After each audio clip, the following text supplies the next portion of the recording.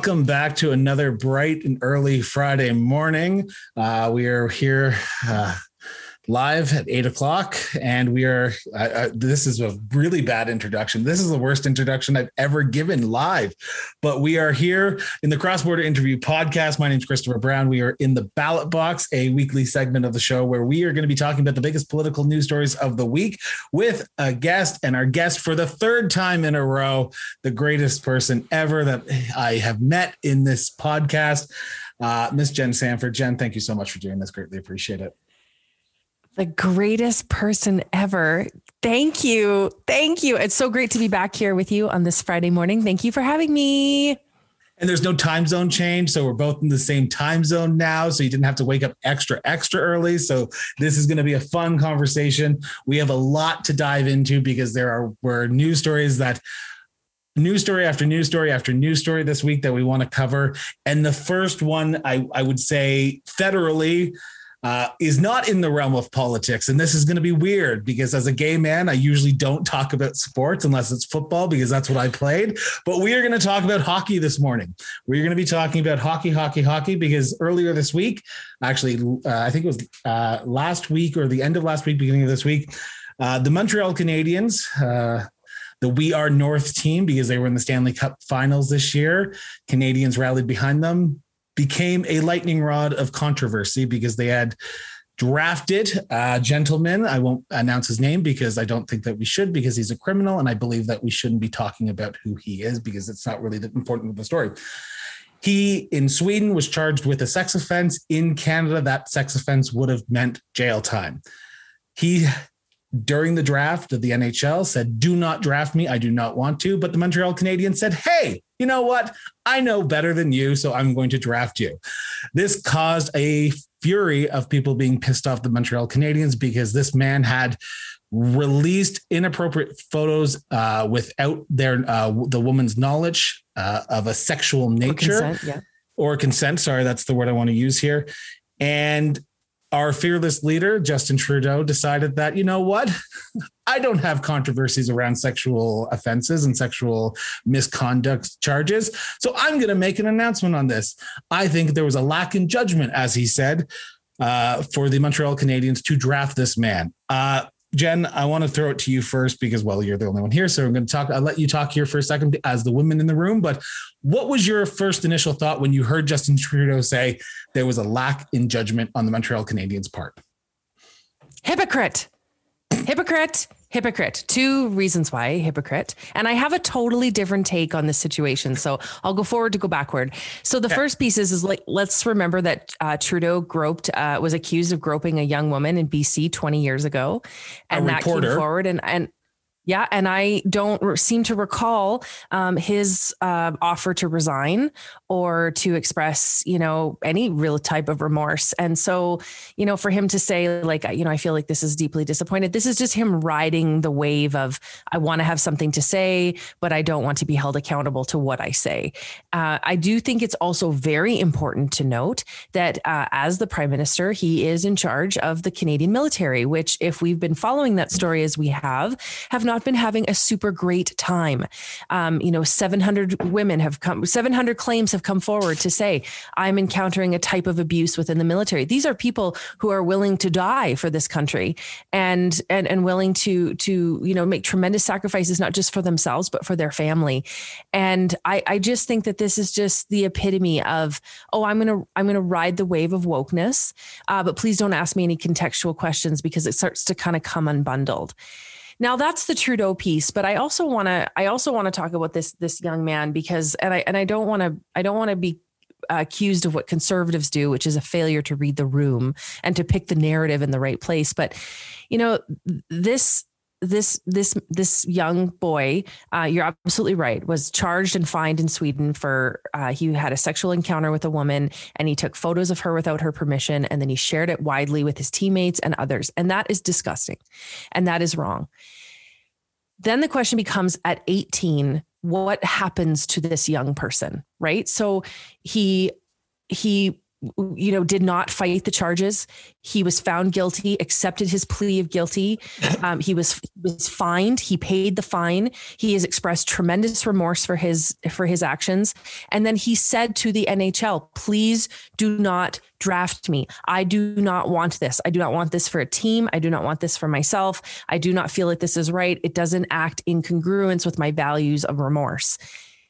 Then the team drafts him. And I have seen tremendous vitriol, especially from women on social media, to say, like, he's everything that's wrong with sports.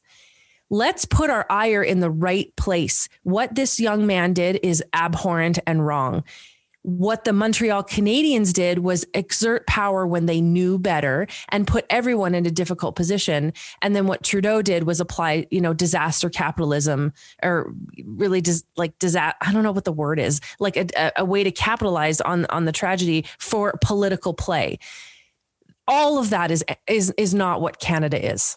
And that really does frustrate me, because the level of discourse and rhetoric that we have in this country really has to be made emblematic by the leader of this country, and choosing to say, you know what, this will earn me some fun points in Quebec, where I could use them by saying, like, hey, I stand behind the wokeness of Quebec.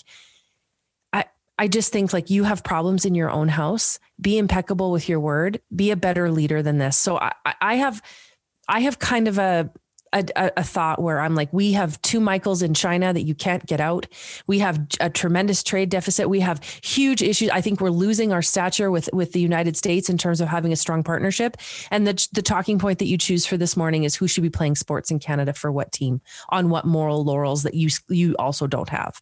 I just think it's just incredibly misplaced.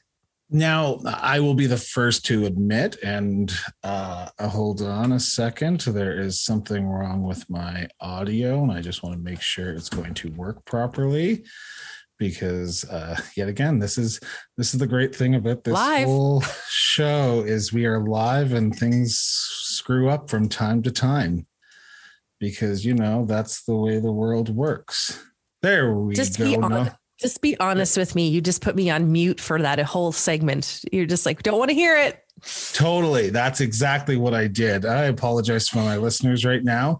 And hopefully, knock on wood, it seems to be recording on Zoom, but it is not showing up, that's what I'm getting the information from people who are listening right now.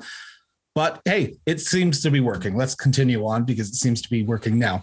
I want to talk about the mainstream media in this whole narrative as well, because one of the things that I have seen and I'm hearing time and time again is, while Trudeau came out and did say what the Montreal Canadiens did was lack of judgment, the mainstream media didn't talk about the issues that he is surrounded by right now. And I think that's a failing on our media part. And I believe that the media needs to step up their game, because what the Montreal Canadiens did was stupid, idiotic, and just plain dumb. Unnecessary. Exactly. It was unnecessary. What I will say, though, is, hey, Justin Trudeau needs to be held accountable as well. And he is not being held accountable. And people need to realize that the mainstream media needs to do a better job. I hope people will change the narrative. And I saw that Candice Bergen, the deputy leader of the Conservative Party, tried to do that in some tweets. She did start calling out some news organizations for saying, why aren't you addressing this as well along with the story? Because this is a bigger issue than just one kid doing something idiotic, criminal. It is a bigger issue around sexual misconduct in Canada. It is not just a one-person issue. It is everyone's responsibility to fix this. So I give credit to the Conservatives for trying to address this issue, but I give also credit to the narrative that Justin Trudeau has been able to make around this issue of, hey, I'm making it about hockey and not myself, and I'm able to capitalize on this. I know it's the stupidest thing that he could have done, but it is how it's happened. Yeah, for sure. And he'll continue to engage in this, type of reckless, speaking points, so long as he isn't held to account. Yeah. And I hope that we get to a point where he starts to be held accountable in more ways than one. The next area I want to talk about, and this is the big one that I did not know a lot about before talking about it, and before you mentioned it to me in our tweets, our back and forth tweets every week, but Saudi Arabia. Canada is selling arms to this country who is in the middle of a war with a neighboring country of Yemen. And I wanted to do a little bit of a dive into it. And I want you to explain a little bit about it because you are the one that brought this to my attention. So you're the best to explain it. And then I'll give my opinion. So go ahead, Jen. So it's a hypocrite. Sorry, I just had to get it out. If you haven't noticed, the first 10 minutes of the show is going to be the hypocrite show. Yeah, sorry. I'm so glad we're starting this week because usually we have to start with Kenny, and I'm glad that we're coming federally first this week. So I think it's really important to remember that this weapons sales with Saudi Arabia really is for Canada. It is trying to make the trade-off between providing arms for the use of Saudi Arabia, which does have a terrible track record of human rights and is engaged in armed conflict with another country. For the trade-off there, this is about a sizable amount of money, and it's also about employment opportunities in Southern Ontario. Light armored vehicles are manufactured by General Dynamics in London, Ontario, and that does provide Ontario-based employment for 1,700 people. That's a sizable amount, right? And we've seen, bailouts of equal size in investments that the federal government has made in Ford to build, electric vehicles to keep people in Ontario employed. So the line is there, right? There's a veneer here that the federal government says, don't worry, we're going to provide these lavs, these weapons to Saudi Arabia, but we have in this $14 billion deal the ability to say we will deny a permit application where there is a risk of human rights violation. So there's again a veneer of due diligence. Don't buy that. 99% of permits that have been issued for this kind of weapon sale have been approved in this country.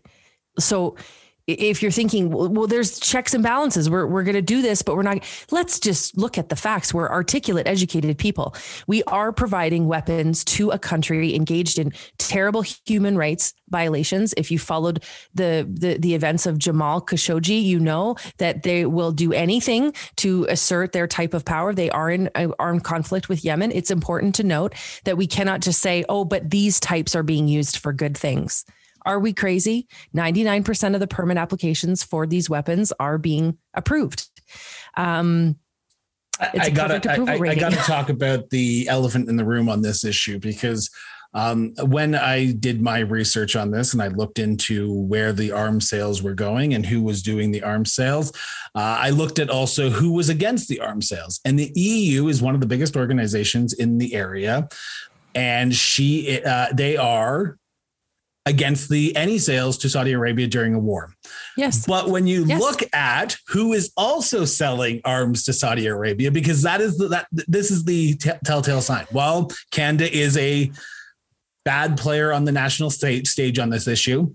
The UK, Italy are also selling arms. No, we're not. Yeah, we're not alone. And it's important to note that this is what's happening at the PMO. This is the Prime Minister's. It's economic. It's a trade deal of $14 billion. That's a sizable amount. Like, don't forget, we're a country that doesn't manufacture anything. We don't, provide. We have raw materials, but we don't provide finished goods anywhere. As if you follow Bombardier like I do, because I would like to have gray hair as soon as possible. That we try really hard there, but we can't build ships. We can't build planes. Like it really is difficult for us to be in the business of selling a finished good. So you can see that there's a $14 billion contract on the line here. And the trade-off is we do this at the cost of understanding that, yes, we have an economic benefit. It's a job creator. It's a job provider. But this veneer of be okay with it because we have a checks and balance system is such a high level of bullshit. And we should not be buying that. We should understand that by doing this, we accept that these weapons could be used in nefarious ways to provide real harm. So I love this story because I don't love the story of the actual nature of the story, but the information that I learned about arms sales and a little bit more about where our weapons are going, I found it quite interesting. And I found this number staggeringly surprising. But in 2019, Canada sold the United States 5,102 tasers to the United States. Okay, understandable. Yet again, Saudi Arabia is probably a bad country that I'll probably never, ever go to ever in my life. But the United States, we are selling weapons to them to potentially harm their own people. Because if you look at the report by the armstradetreaty.org, you can look at where every single one of our arms deals went to. And I was surprised at how many are actually going to the United States as well. Saudi Arabia, Netherlands, Belgium, for some reason. I don't know why Belgium needs some weapons, but what is going on in this world when Canada, peacekeeping country, which Trudeau ran on in 2015, hey, we're going to be up front, we're going to be the peace treaty country, has now started becoming the gun runners of sort of North America, but also the Middle East. What's going on with our world? And like you said, it is a hypocritical stance for the government to say we are fun-loving, peacekeeping country while we're selling, while there be just light armors vehicles to countries that are killing other countries. But yet again, the U.S. can't say anything because they're selling to other countries as well. So Canada has to be upfront with people and say, you know what, we might not have the best track record when it comes to arms sales to countries that might be using it to kill their own people. Yeah, but like I'm saying, don't give it the veneer that there's a checks and balance that isn't there, right? Like that to me feels the most just disassociated and disheartening. I think that's the worst part for me. And while you're doing all of this, you're destroying your military at home. You're making it an unwelcoming place. Like it's just, it starts to compound itself and it becomes deeply disappointing. I will say that, yet again, diving into this a little bit more deeper and a little bit more policy, but out of the 4 billion that we did sell in 2019, 76% of that 4 billion went to Saudi Arabia. 76% of our arms sales went to Saudi Arabia. I didn't realize we were that close with them, but hey, we have now changed. I could not find information about Stephen Harper's time during his time, if we were selling arms to Saudi Arabia at that time or other countries, because we had just signed this pact of being open and transparent with the people in 2019. So I would love to know. I tried to do a little bit of dive into that, but I couldn't find it as much as I was able to find what Justin Trudeau has fallen down on. And being the woke person he is, according to him, it is great to see. But I think we can assume that this is not we know to be true that this is not a new thing. We've been selling arms to other countries for a long time. I think the problem that we have now is that we have this artificial veneer that it's, you love the word veneer, don't you? You used it in every week episode that we have had. But veneer. But that's it. Yes. Please tweet me. I've actually gotten that feedback before. But that is, to me, when I look at this prime minister, that is the challenge that I have, is that there is this presentation of it being, this flashy something, and then right behind it, it's not genuine. It's not authentic. It's not. There's always a narrative. Once you start to align all your facts, you're like, this is not what it is presented to be. It just becomes so. When we look at increasing public trust and confidence in the political process and in political leadership, you just think these are so many movements and pivots that don't help us in the long run. It's built on a false premise. It's veneer. That's the only word I can think of. Before we move into our next segment, I do want to throw this in here because Justin Trudeau was accused of being a hypocrite by our current premier of Alberta, Jason Kenney.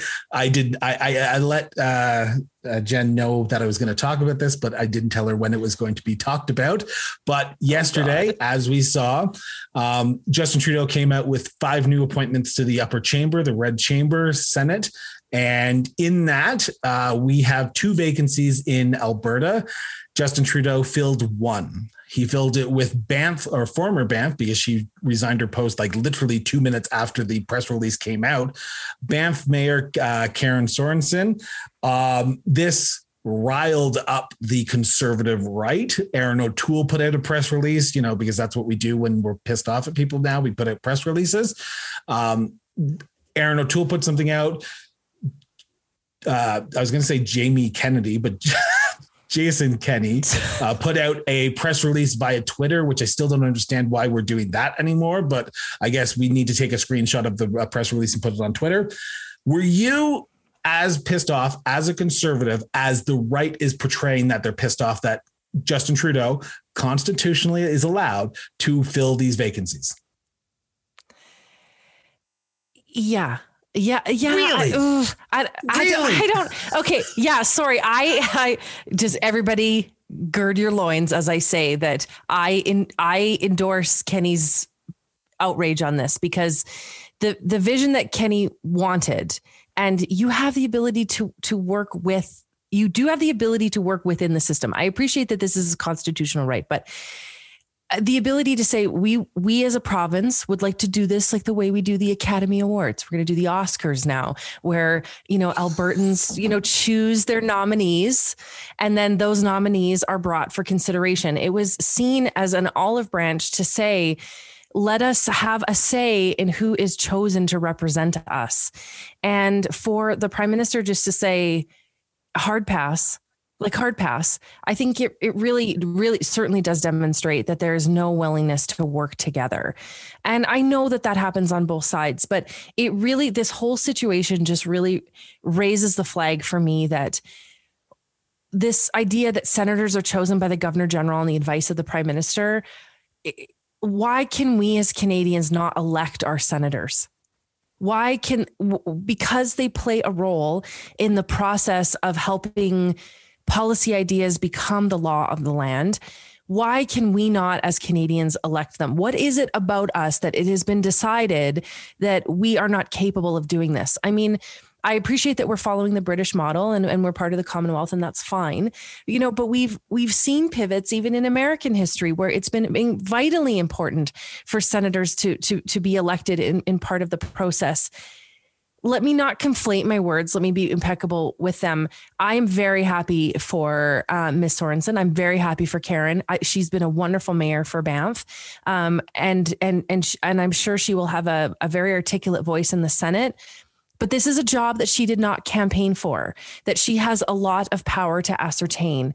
And at the end of the day, why, when Alberta is looking so much for its voice to be found between this confederation setup, could we not just have had an opportunity for Albertans to say, in conjunction with the municipal election, here's some people that I would like for Senate consideration. I like this person. I like this person. First of all, it involves us more as citizens in our own constitutional process and our own electoral process. Like, there was no harm here in allowing the process to unfold to say, and I would even have accepted if we would have produced a list and had the opportunity as citizens to speak. And then even the Prime Minister saying, no, thanks, I'm going with Karen and Banff. Well, the thing that I found quite interesting, sorry, I'm not trying to interrupt, but I want to point this out because I want to make sure people know there are two vacancies. There are two vacancies that he could have filled. He only filled one. Grant Mitchell resigned in January. The former Senator Elaine McCoy passed away earlier this year as well. There was two vacancies that he could have filled, but he only chose to fill one. So hypothetically, he can still say, hey, I'm waiting for that first name. Whoever you guys choose, we'll put in the Senate. But he only filled one. He's not going to do that. But I want to make sure that he's going to say, I'm just waiting my time and then I'm going to fill the other one. Like, no way. He's not going. And then what do we have? We have a system where that makes it a more dysfunctional system. We have some that are some are chosen by Albertans, but some are not. This is ridiculous. And this is how dysfunctional this has gotten, because this is not the right way forward. The right way forward is for Canadians to elect their senators. Well, come on, tell me you agree with that. Tell me you agree with that. I don't. What? That's crazy. I do not, because I stopped believing in that when the conservative senators that Harper appointed said that they were going to be there for 8 years and then lasted longer than 8 years. If you want to be transparent, if conservatives want to talk about the upper chamber reform, they better follow through with their words. And that's my own personal opinion. If the conservatives want to change the Senate, which they say they want to, all those senators who were appointed under Harper, who said I was only going to be there for 8 years, who are still there 15 years later, need to step down. And then I will get behind the elected Senate, because right now, but that's crazy. That's crazy. That's crazy, Chris, because if you're going to elect senators, then you will elect them on a term. Like, that's crazy. That's like saying because the system's already broken, we can't fix it. And don't let a few bad apples ruin the whole batch. Like, yeah, they were not honest to their word, and that's wrong. But if you're going to elect senators, there's no way you're going to elect them to a lifetime appointment. You're going to elect them on an electoral cycle. We have our first comment via YouTube as we're live streaming this, and it's from a Green Party of Canada candidate for Calgary Centre, Austin Mullins, who says, or we should just abolish the Senate altogether. Do you think we should? No. Nope. Why not? No, we don't. No, I don't. First of all, can I just say, like, I think Austin's going to run a great campaign in Calgary Centre. I can't wait to see how he's going to get young people mobilized on some great energy. If he can get some great innovative policy solutions, man, I'm really excited to watch this kid run. So go get it, Austin. Okay. I think you just clipped out a part of YouTube for him so he can put it up on Twitter and social media. So continue on. Conservative like me host versus Green Party candidate will be the headline of that. No, I just think he's run a great, he's had great energy. He's just kind of been on everyone's radar. So I'm excited to see that. And seeing younger people get involved in the federal political process makes me always excited. Abolish the Senate. No. So yeah, right. So for me, I'll just use the example of medical assistance in dying. When they went to go pass Bill C7, which is the second iteration, the further entrenchment of MAID in our social construct. The Senate was instrumental in looking at the bill and looking at the amendments and kind of breaking it into parts. And I think the best level of discourse and dialogue that we had about MAID in this country occurred at the senatorial level. There was real due diligence at that level. I was very, very impressed. And I think that, for them to look at that bill and say, okay, aside from the hyperbole and the emotion, here's what we're looking at, and we're going to make these modifications, and we're going to send this bill back down to the House to have another vote on it. And I think at the end of the day, what we got was a really, really great Bill C7 that, with the exception of a few special interest groups, made everybody pretty happy about the future momentum of a very pioneering piece of legislation. So I just see the Senate as being this place to say, whoa.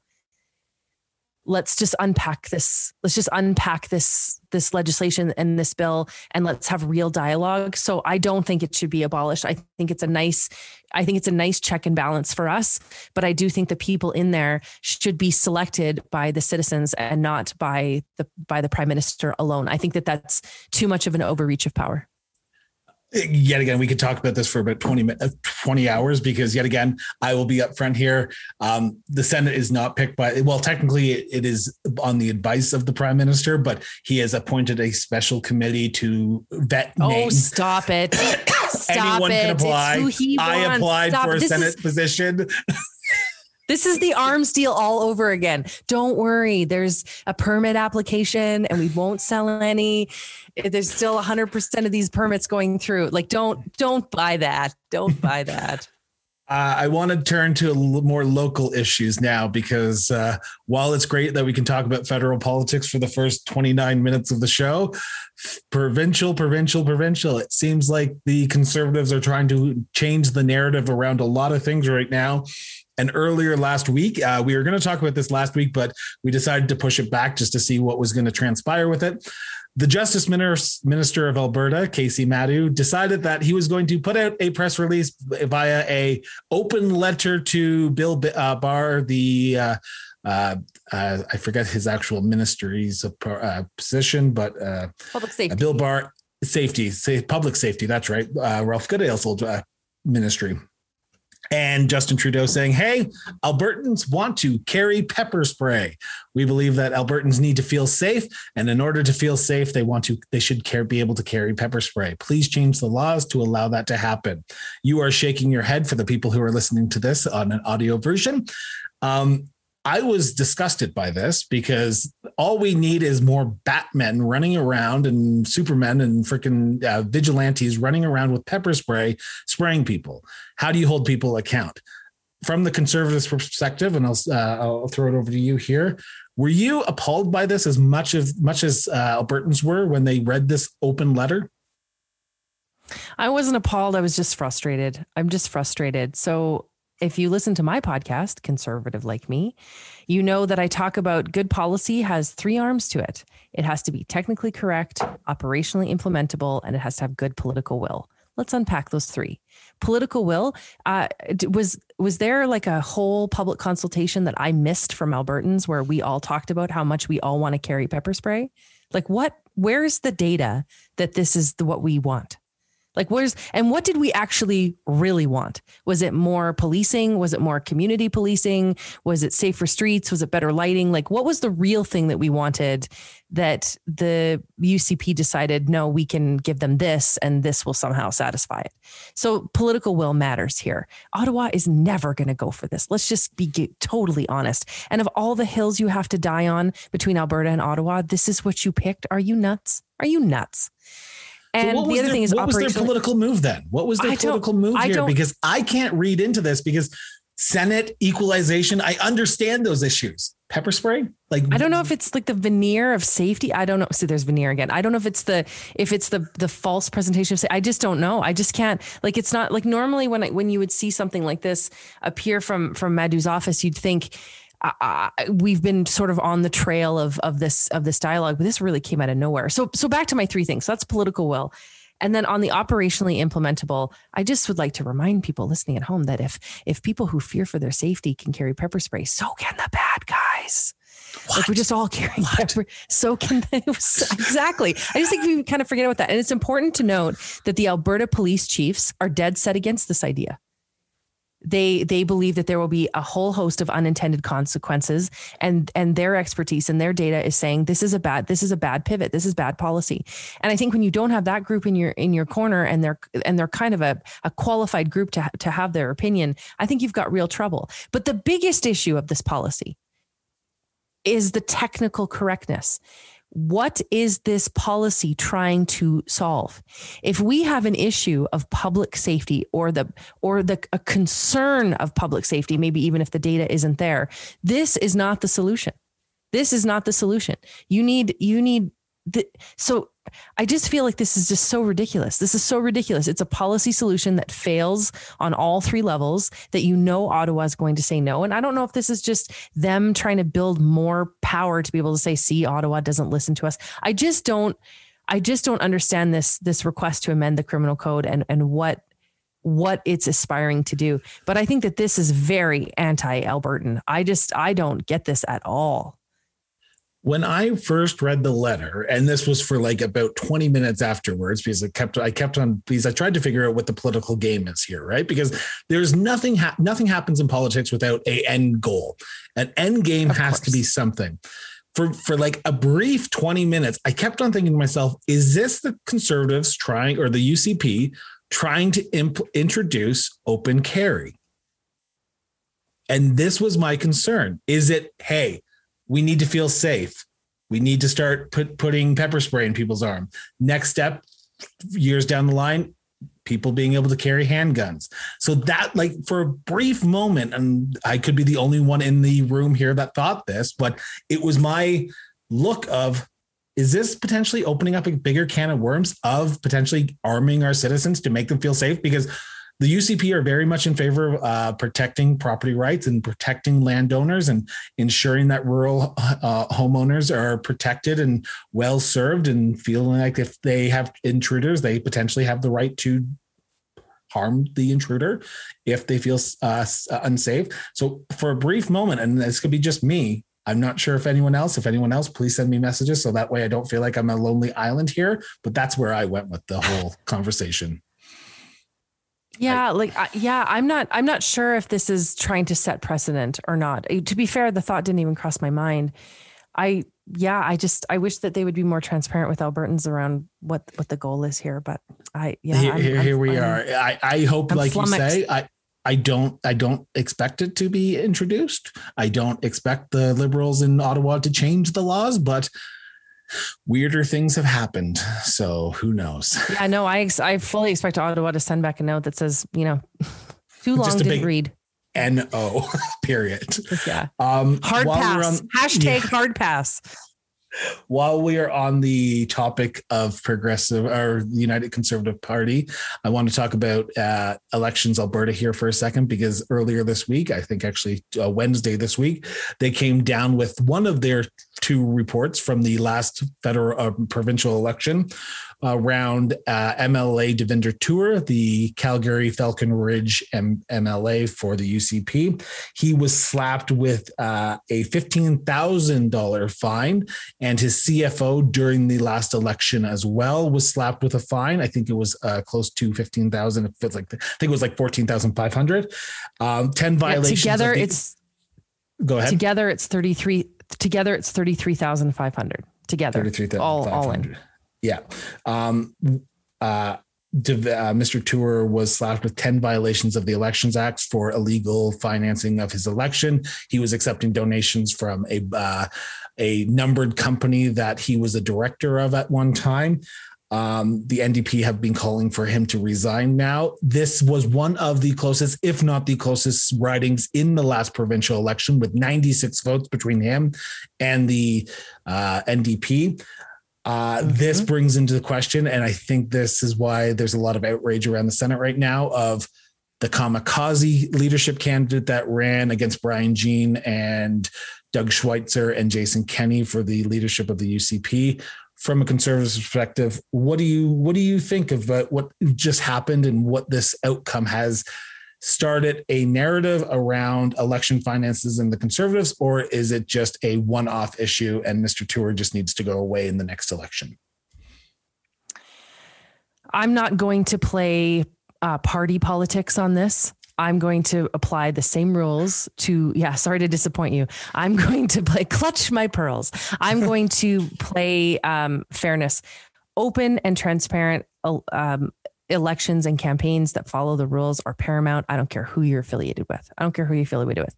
The campaign system, the campaign finance system is complicated, but there's no excuse not to know the rules. So it's driving a car, and yet we all do it and follow the rules, right? It's part of the job. I do believe, and I'm well on the record, that I think that there should be a standing order that if Elections Alberta or Elections Canada, if we're looking at a federal level, can find a case for foul play because you did not follow the rules, you should be subject to removal. Sorry, you should be subject to removal. Full stop. I believe that on everything. That this is about public trust and confidence. If you don't play by the rules, and there's no excuse for, I didn't know, right? You have a financial agent for a reason. If you run afoul to the public trust and confidence in the election, you're done. You're out. The seat sits open until the next election. And I appreciate that former Deputy Premier Thomas Lukaszuk said, I pulled up this tweet. It said, if cheating in an election was a criterion for removing a UCP MLA from the Alberta caucus, you'd be missing a leader, several cabinet ministers, and a bunch of backbenchers. And there is a thought that this is a systemic problem within the UCP. I've seen other political parties that struggle with this, but I think the truth of the matter is that there are rules. You follow the rules. If you don't follow the rules, there are consequences, and those consequences should be far more severe than a fine. Because then you're going to have campaigns who are going to say, no problem. It was worth the 91 votes that we got to pay the $33,000 fine. Yeah. I just want to piggyback on the finance issues right now. Yesterday, financial reporting came out from the two major parties, and this has nothing to do with Devinder Tour, the MLA for Calgary Falcon Ridge, but this has to do with just politics in general. The NDP doubled the UCP's fundraising ability in yesterday's numbers. I was shocked at that. I think that tells a narrative, but also at the same time, we're still 2 years out from an election. So I would not put anything into money because money does not vote. So there's my 2 cents on that one. And because I want to make sure we get to this last one, because I feel like this one's going to be the big one for the day. And this is going to be the long conversation that we're going to be having. So do you have anything about fundraising I want to talk about before I move on, or no? Listen, I never want to talk about fundraising, but I think that there should be rules, and I will be very disappointed if Mr. Tour's defense of this $33,500 claim is, "Oh, I didn't know. Oh, I didn't know." I have no time for that, and I hope that whoever runs against him in the next election gives him, no pun intended, a run for his money. Okay. Now this has been a news story that we have been following semi closely for the last few weeks. We wanted to talk about it, I think, in the very first episode of the show, but we decided to hold off because we wanted to learn a little bit more about it. Winnipeg. We're going to put ourselves into Winnipeg. And I never thought I would ever say that. Yet again, we're talking about hockey. We're talking about Winnipeg. Here we are. It's a strange world in 2021, and we're almost in August. Two scientists were removed from a lab in Winnipeg at the beginning of the pandemic. Both credentials were pulled. This is a highly classified, highly secured lab. Opposition wants to know why this was happening, and the government is dragging its heels on releasing any information. They're fighting in court to not release the documents of why these two scientists were removed. And actually, if I'm not mistaken, and Jennifer probably knows a little bit better than I do, but the Liberals are bringing a Liberal speaker to court to stop the release of these documents. I think it's the first time in history that the speaker has been sued by his own party, but also by the government to stop the release of documentation. I tried to learn a little bit about some backstory about this. The only report that I could find was from CBC, because I do not subscribe to the Globe and Mail. And I know people who are watching are saying, "Why are you listening to the CBC? They're government-run organization," so on and so forth. But a third-party source told the CBC that they spoke to the two scientists, and the two scientists says it's all a misunderstanding. They don't know why their credentials were pulled to this highly classified, secure lab in Winnipeg. And one scientist is claimed to have traveled to Wuhan to set up a lab in the area that the COVID-19 virus started. So there is our introduction to this. And I probably did a shitty job doing it, but Jennifer probably will be able to explain a little bit better if I missed something. Jennifer, from your perspective, what the heck is going on in Winnipeg, and why is the government being so secretive, do you believe? What is going on in Winnipeg? What is going on in Ottawa? That's the big question that I have is, yes. Okay. So two scientists, a husband and a wife, working in a lab in Winnipeg, as you said, suddenly removed and it's important to note that CSIS was part of this. Like there's a CSIS element to this. So there was something nefarious going on. So the rhetoric of there's some misunderstanding that happened. There was some intel that informed the dismissal of them.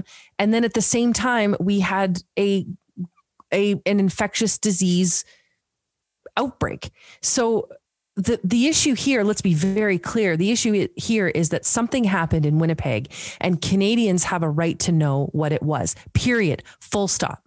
This is, and yet what we're doing here is we're playing politics, because there are incredible lengths. I've never seen anything like it. Incredible lengths that the Liberal government is going to not to release that documentation. Things are so heavily redacted. Questions are not being answered in Parliament. Now we're seeing, the speaker being sued. You're absolutely right. The speaker being sued of his own party not to release the information. They're going to take it through the judicial system. They're trying to hold it up. What happened in that Winnipeg lab is not to the discretion or secrecy of the government. It is to be disclosed to Canadians. And if a case there's no case that you can make here. Why can't we get that information? I'm going to play devil's advocate for a second, because I'm in the same position you are. I believe that the information should be released. If this is for national security, release the information, or give us some indication of why these people were removed. You don't need to tell us the full story if you don't want to, but tell us why they were removed. Was it espionage? Was it this, that, or the other? The issue that I have right now, and this is where I don't want to say I'm favoring the government on this issue, is I'm wondering if something has to do with the two Michaels. I know this is probably few and far between, but I'm looking at this as a Canada-China relationship issue. These two people, the wife was accused of going to China and setting up a lab in Wuhan, like I stated. Does this have anything to do with the two Michaels? I know we have other issues with Hawaii and Huawei, or however you want to pronounce it, and Huawei. that whole issue. But I want to be extra cautious about what is released to the public, because sometimes when you release information, it can be misconstrued, it can be changed, it can be taken out of context. So I want to be sure that what the information is released by the government. And I know the government is not the best keeper of what information should be put out to the public, but I want to make sure that the information that's put out to the public is the correct information and is actually going to be used in an appropriate manner and not taken out of context, like I said. And that's where I stand on this. Go ahead. Respectfully, bullshit. Counterpoint is twofold. Number one, you send Meng home, which we do these trades all the time. You send Meng home and you're going to get the two Michaels back. Nope. We do these kind of backdoor trades all the time. We are holding Meng because the US president, who is no longer in power, asked us to do so and put us in a ridiculous position of no success. You send Meng home, you get the two Michaels back, and the world carries on. We did this for the United States. The United States won't do anything about it. I'm going to defend Justin Trudeau on this one. If the moment you do a swap prisoner for prisoner, Canadians get a target on their back. Canadians now become political. We do these kind of trades all the time. You act like this is the only time something like this has happened. We do these kind of trades all the time. Meng is a high collateral target. And look at, like, we did this for the United States, and now the United States is like, we don't care. Joe Biden couldn't even probably pronounce the name like I did. Yeah, exactly. He'd be like that Hawaii thing. And like, he doesn't care. Yeah. First of all, so don't conflate it. But the other piece of this is like, this is us guessing. Like, oh, there must be some justification. There is no justification here. And this, it really revealed itself this week, because there was a great piece in Maclean's magazine where, they, working with the Globe and Mail, released a preliminary document or a brief from CSIS that they had done a lot of outreach to universities in the year of 2020, and released to the government and then publicly that they believe that universities could be potential targets for international espionage, because there's such free and open sharing and such collaboration between universities, and they reached out to 230 Canadian research universities and coordinated industrial groups coordinated industry groups. And, they personally briefed more than 2,000 individuals and said, we think that there are potential threats to Canadian research being shared with other countries. We believe China to be chiefly among them. This is a threat, and that threat was openly shared with Canadians, and we were able to digest that. And you and I are able to talk about it on the podcast. There are talking points about what happened in Winnipeg, and we're being kept from them because the Prime Minister is choosing to do so. If there is a security argument to be made, then make that argument. I will agree on that. And that's where I think we need to go. If Justin Trudeau believes, and if Bill Barr and Harjit Sand, the defense minister, and Marc Garneau, the foreign affairs minister, believe that there's a security issue that needs to be addressed, that needs to be the reason why we are not releasing this information, tell us what that security information is. Do not try to back people into a corner. And I'm going to say, I say this with all relevance, but the Conservatives are not winning this issue either. They are not, They are dropping the ball on this issue. And yet again, I'm going back to the political issue because that's what I like to do, because politics, yet again, everything happens in politics for a reason.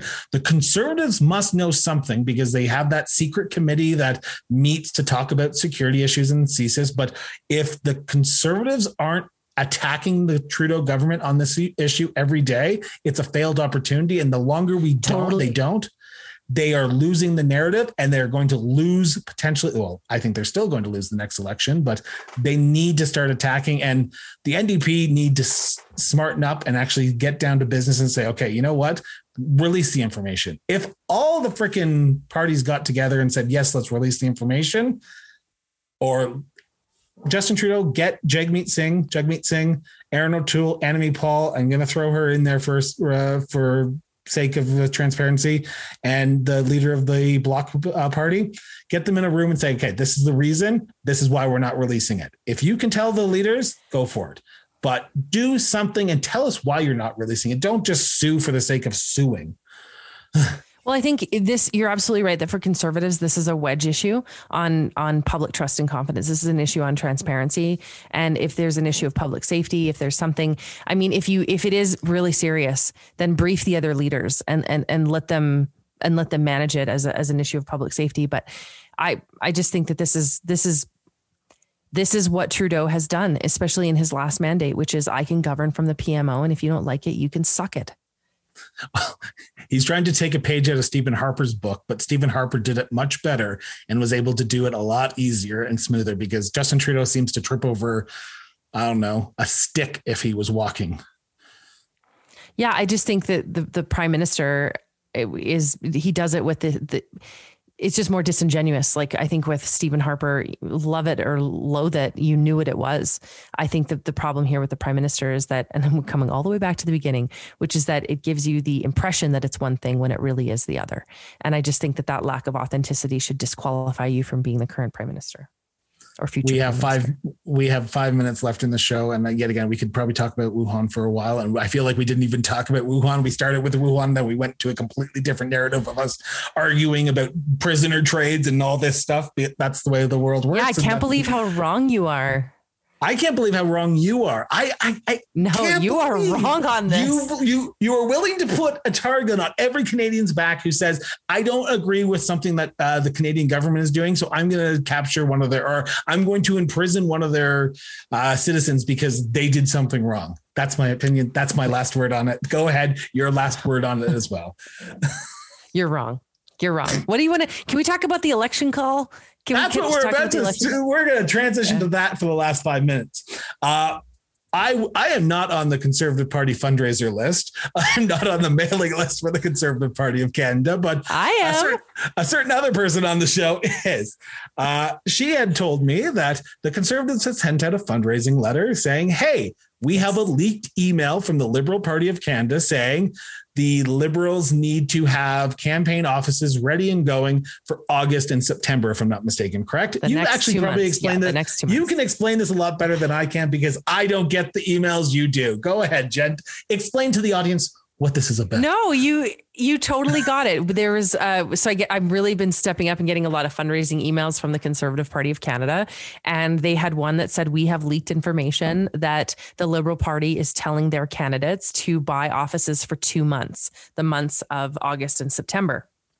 And I followed that with great interest. And then I started to see certain, political insiders or people who seem to be very good at guessing, probably better than you and I, talking about going to the polls on the 13th of September. Now, I'm well on the record that I think that that's too. You okay? I'm 90% sure in their second episode, I said September 16th. I was there. And I think it's still too early. It's going to be too difficult to campaign in August. But I mean, it's, I don't know. I'm also starting to hear from Liberal candidates who know that I don't like the Conservative candidate or the Conservative MP in certain ridings. So, that's picked up and that's piqued my interest. I'm still not sure that the 13th is the date, but I did start to think about it in a way that I hadn't thought about it before, which is you do have to think about it from a resource perspective. Like, you're not going to have an election on the 4th or the 5th, because you're absolutely right. You're going to have a campaign office. That's an expenditure that you only need for 4 days that you're going to pay for the entire month. So I've started to think about this in a far more pragmatic manner. Like, when would the election be if we consider election spending? I'm going to win a steak dinner here in the great ward of Ward 10 of Calgary, which Jennifer and I have a bet that when this election is going to be called, I have also talked to my Liberal friends, my Liberal candidates in other parts of the province and other parts of the country, which after you sent me this email, I asked them point blank, hey, there's a lot of campaign offices happening in the second week of August. And I'm very shocked about that. And I would be very much surprised that if an election doesn't get called the week of the Nova Scotia election. So August 16th, that would be an interesting week to call an election, have that happen. The issue here in Calgary, in Alberta, is municipal elections are happening. People are going to be politicaled out, and they do not want a federal election, a municipal election, a Senate election, and referendums on a SWAT of things when we're having a federal, with so much politics, I think there's going to be voter apathy, and I think a lot of people aren't going to go out. On the second note, but fourth wave. I want to make sure we get that. Delta variant is coming. I know you were shaking your head. I know we had talked about if the stampede becomes a breeding ground of COVID-19, then we have issues, but it didn't. But I think we still have to talk about the elephant in the room, because there are still provinces, and Alberta is the unique entity in this whole thing, that are still in lockdown, that are still telling people don't go out. Yes, we're relaxing COVID-19 restrictions, but there are still provinces who are still suffering from this. So I want Justin Trudeau to be prepared that if he goes to an election, there could be a potential fourth wave. And I don't want to say that because I really hope we don't have one, that it could affect his chances at the polls. Yeah, I mean, I'm nodding my head. I'm agreeing with you on potential peaks in COVID and what that could mean for keeping people from the polls. Important to note, the group of people that it would most likely keep from the polls are people who would vote conservative. So there's a little bit of playing of politics there. The other thing I think is you're going to have incredibly low voter turnout for this. There's no excitement left. I think you're going to have just a dismal result in terms of who's going to go to the polls. I think when you look at the position that Alberta is in with big municipal elections, I think let's remember what we learned with the Senate appointment of Karen Sorensen. Trudeau doesn't care. He doesn't care. This is a battleground for conservatives, and he doesn't care. He's going to try to push some momentum in Edmonton, but other than that, if this creates a political fatigue for Calgary and Edmonton as they have to select really a brand new municipal infrastructure, I don't think the Prime Minister cares. I don't think he cares. No, I don't either. I will say that the Liberals are seeming to throw a lot of money and a lot of star power into Calgary Skyview. In the last few weeks, they've had they had the Prime Minister in the riding. They had Minister of Transportation in the riding yesterday. They had the Minister of Environment down here. The councillor for Ward 5, George Chahal, is our guest on Tuesday, so tune in for that. But also he is the candidate for the Liberals, and they seem to be looking at winning back that seat because it looks like a potential winnable seat for them. Calgary Centre is a bit of an uphill battle, but Sabrina Grover, who was on the show earlier this week, or actually yesterday, she is the candidate there. So I think the Liberals are looking at those two ridings, but yet again, it is a uphill battle. The political narrative that Jason Kenney can spin if the Liberals do win a majority is, hey, those referendum issues that we want, you need to get out and vote on October 18th for those, because we need to send a clear message to Justin Trudeau. If you have a majority, we're not going to take it anymore. So that's my final word on that. What's yours? Exactly. Same. Okay. The last area I want to talk about, and I know it's 9:00 and I just want to make sure that we do get this in. Pierre Poilievre. Pierre, good old Pierre.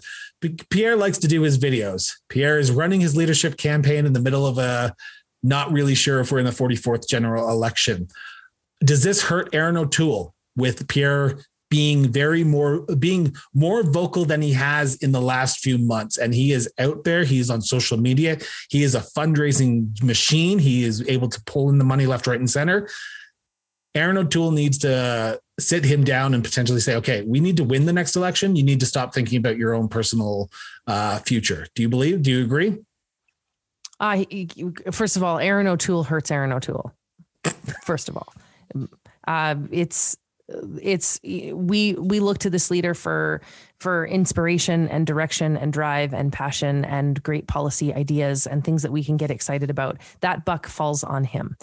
I do think that Pierre is looking at the piece about what I would call political maintenance, which is the idea that it's, I wonder if you can hear my dog barking. My dog is psycho and he's barking probably at his own reflection right now. What can I say? He's a conservative also. And what I think Pierre is trying to do is what I would call political maintenance, which is the ability to say to the party, it's going to be okay. Right? There's still going to be power left when we don't win this next election. I think he is reading the tea leaves. And I think, honestly, if Aaron O'Toole sat him down and said, quit it because they're trying to win this election, I think Pierre would just say, like, pound sand. Like, I'm going to do what I want to do for my riding. And he does have more power, like institutional power within the party than the leader does. And we've seen that happen before with every political party. So it's not like, oh my goodness, what is he going to do with all these outliers? Other parties have always had other superstars. We see it not only just in our own Canadian context, but around the world. The problem with Pierre is that while he does have great lines of messaging on, you can't afford this government, we're headed to a fault line, he comes up short on the innovation part around like solutions and why people should be excited for him as a potential future leader. The angry white politician is not going to fly in this country. We're just not socially constructed that way. We just can't get enough people to the polls based on their anger or their fear or their ire. There has to be the aspirational piece as well. Conservatives will continue to be held out so long as that aspirational piece remains elusive to them. The other thing that gets my attention on Mr. Poilievre is this piece, which is he seems to only want it when he thinks he can get it. I want to elect a conservative politician that wants it because the time was right. When Andrew Scheer was running, it was the time was right to make a leadership change. Andrew Scheer certainly was not the guy to do it. I'm well on the record that I was asked to run in the party under Scheer and said no. But Pierre has waited until there's a better chance for him to be elected at the cost of Canadians' well-being. When the debt, when the decisions around short-term lending, when we were going to have a real problem, and he believes that he can beat Trudeau. Now he wants to run, right? Remember what he said when he didn't run? He said, I have a young family. this would affect them. He still has a young family. He still has a young family. He was going to run. He was going to run. There was wide known knowledge that he was going to announce. He was seen as the front runner. You're absolutely right. He was absolutely right. Seen as the front runner. So what happened then that it's different now? And I keep thinking that what's different now is that he knows there's a greater chance to win. And you shouldn't want to run when you know you can win. You should want to run when you know that it's the time where you can provide the most help. And that ship sailed. In the last election was the time that Conservatives needed to step up and say, this is going to get really cantankerous if we don't put the right candidate forward. But instead there was this idea that let's wait for him to fail a little bit more. But what that really says to Canadians is let's put you in an even more disadvantaged position because we want to do political play. I don't like that. Yeah. I want to get this in because I want to ask this question from a conservative perspective. While Pierre Poilievre is doing his thing, we had earlier this week, and I did not give you knowledge of this, so I apologize, but it's something that has been on the top of my mind. Stephen Harper sat down with a podcast down in Texas earlier last month, and he came out and he said, hey, what the Trudeau government is doing, what the Canadian government is heavy-handed. They're spending way too much money on the recovery because it is not needed. And the left picked this up. The Liberals picked this up and said, hey, look, Aaron O'Toole would have done what Stephen Harper is saying he would have done if he was elected. They would not have given you the benefits. They would have not have given you the CERB. They would have not given you CHOOSE, the Canadian wage subsidy. Does Stephen Harper need to, and I apologize for the Prime Minister for saying this, but shut up and just let Aaron O'Toole run? Or does Stephen Harper galvanize the right to potentially get out and vote because he is still seen as that statesman? Well, second verse, same as the first. The problem still lies with Aaron O'Toole. I think the idea, I think why this hurts so bad is because there's been so much ridiculous dialogue around when Aaron O'Toole fails, if he fails, when he fails, that Stephen Harper will somehow come back. I love this whole, the Conservatives believe the only way forward is backward. I said that last week. I think that's why this has so much salience. The former prime minister is welcome to say what he wants to say. And when his message that he spoke about on that podcast will have tremendous salience with the base of the Conservative Party who wants to look at the economic argument. But the effectiveness of being able to use Stephen Harper as a tool to say, this is what Aaron O'Toole would have done. And the reason why that's such an effective messaging strategy for the Liberal Party is because Aaron O'Toole's not saying anything. There is if we knew what he would have done, if we knew what he's going to do going forward, if we knew the vision that he held, if we had all of that due diligence in play, these messages wouldn't have that kind of salience. We wouldn't be having to tell the former prime minister to be quiet. We would just be able to say, listen, the former prime minister can say what he wants to say because he served as prime minister for 10 years and now can appear on whatever podcast he wants and hold his mug of, Liberal tears all he wants to. But I just come on our show if he wants. Yeah, exactly. I just think the central challenge always comes back to the same thing, which is that we don't know what Aaron O'Toole wants to do, what he will do, what he stands for. And I'm so frustrated that I've actually done the work. So next week on my podcast, I actually did the entire playbook. Like, this is the electoral playbook because I'm so frustrated that I don't see it. So this is what it should be. And so I'll be unpacking that and releasing that podcast next week. Well, I saw the notes your father and you put together. Your father seems to be a little bit more prepared. So for my listeners, that the link to Jennifer's podcast will be up in the show notes. So please check it out because it is a interesting look behind the Conservative curtain. And it's always great to learn a little bit more and learn from a different perspective than your own. And while we can disagree on the two Michaels, we can still agree to be great friends. Aww. That's right. One of us can be wrong about the Michaels, but we'll still be. I saw the biggest eye roll there. Wow. Wow. On that note, to my listeners, thanks for tuning in. To the listeners on the show, the links to everything will be in the show notes. So please hit subscribe. We will be back tomorrow, Saturday, July 31st, with another live episode with the People's Party of Canada candidate for Calgary Skyview, Harry Dillon. So he'll be sitting down for our first live interview in a very long time. So he'll be in the booth with me in the studio. So please tune into that. Next week, we have two other great candidates. And I promised, I teased it on our social media page, that we have a great guest coming up here soon. We are still in negotiations with them. And I can tell you, you will not want to miss it because it's going to be some very fun lightning strikes that we have on that episode.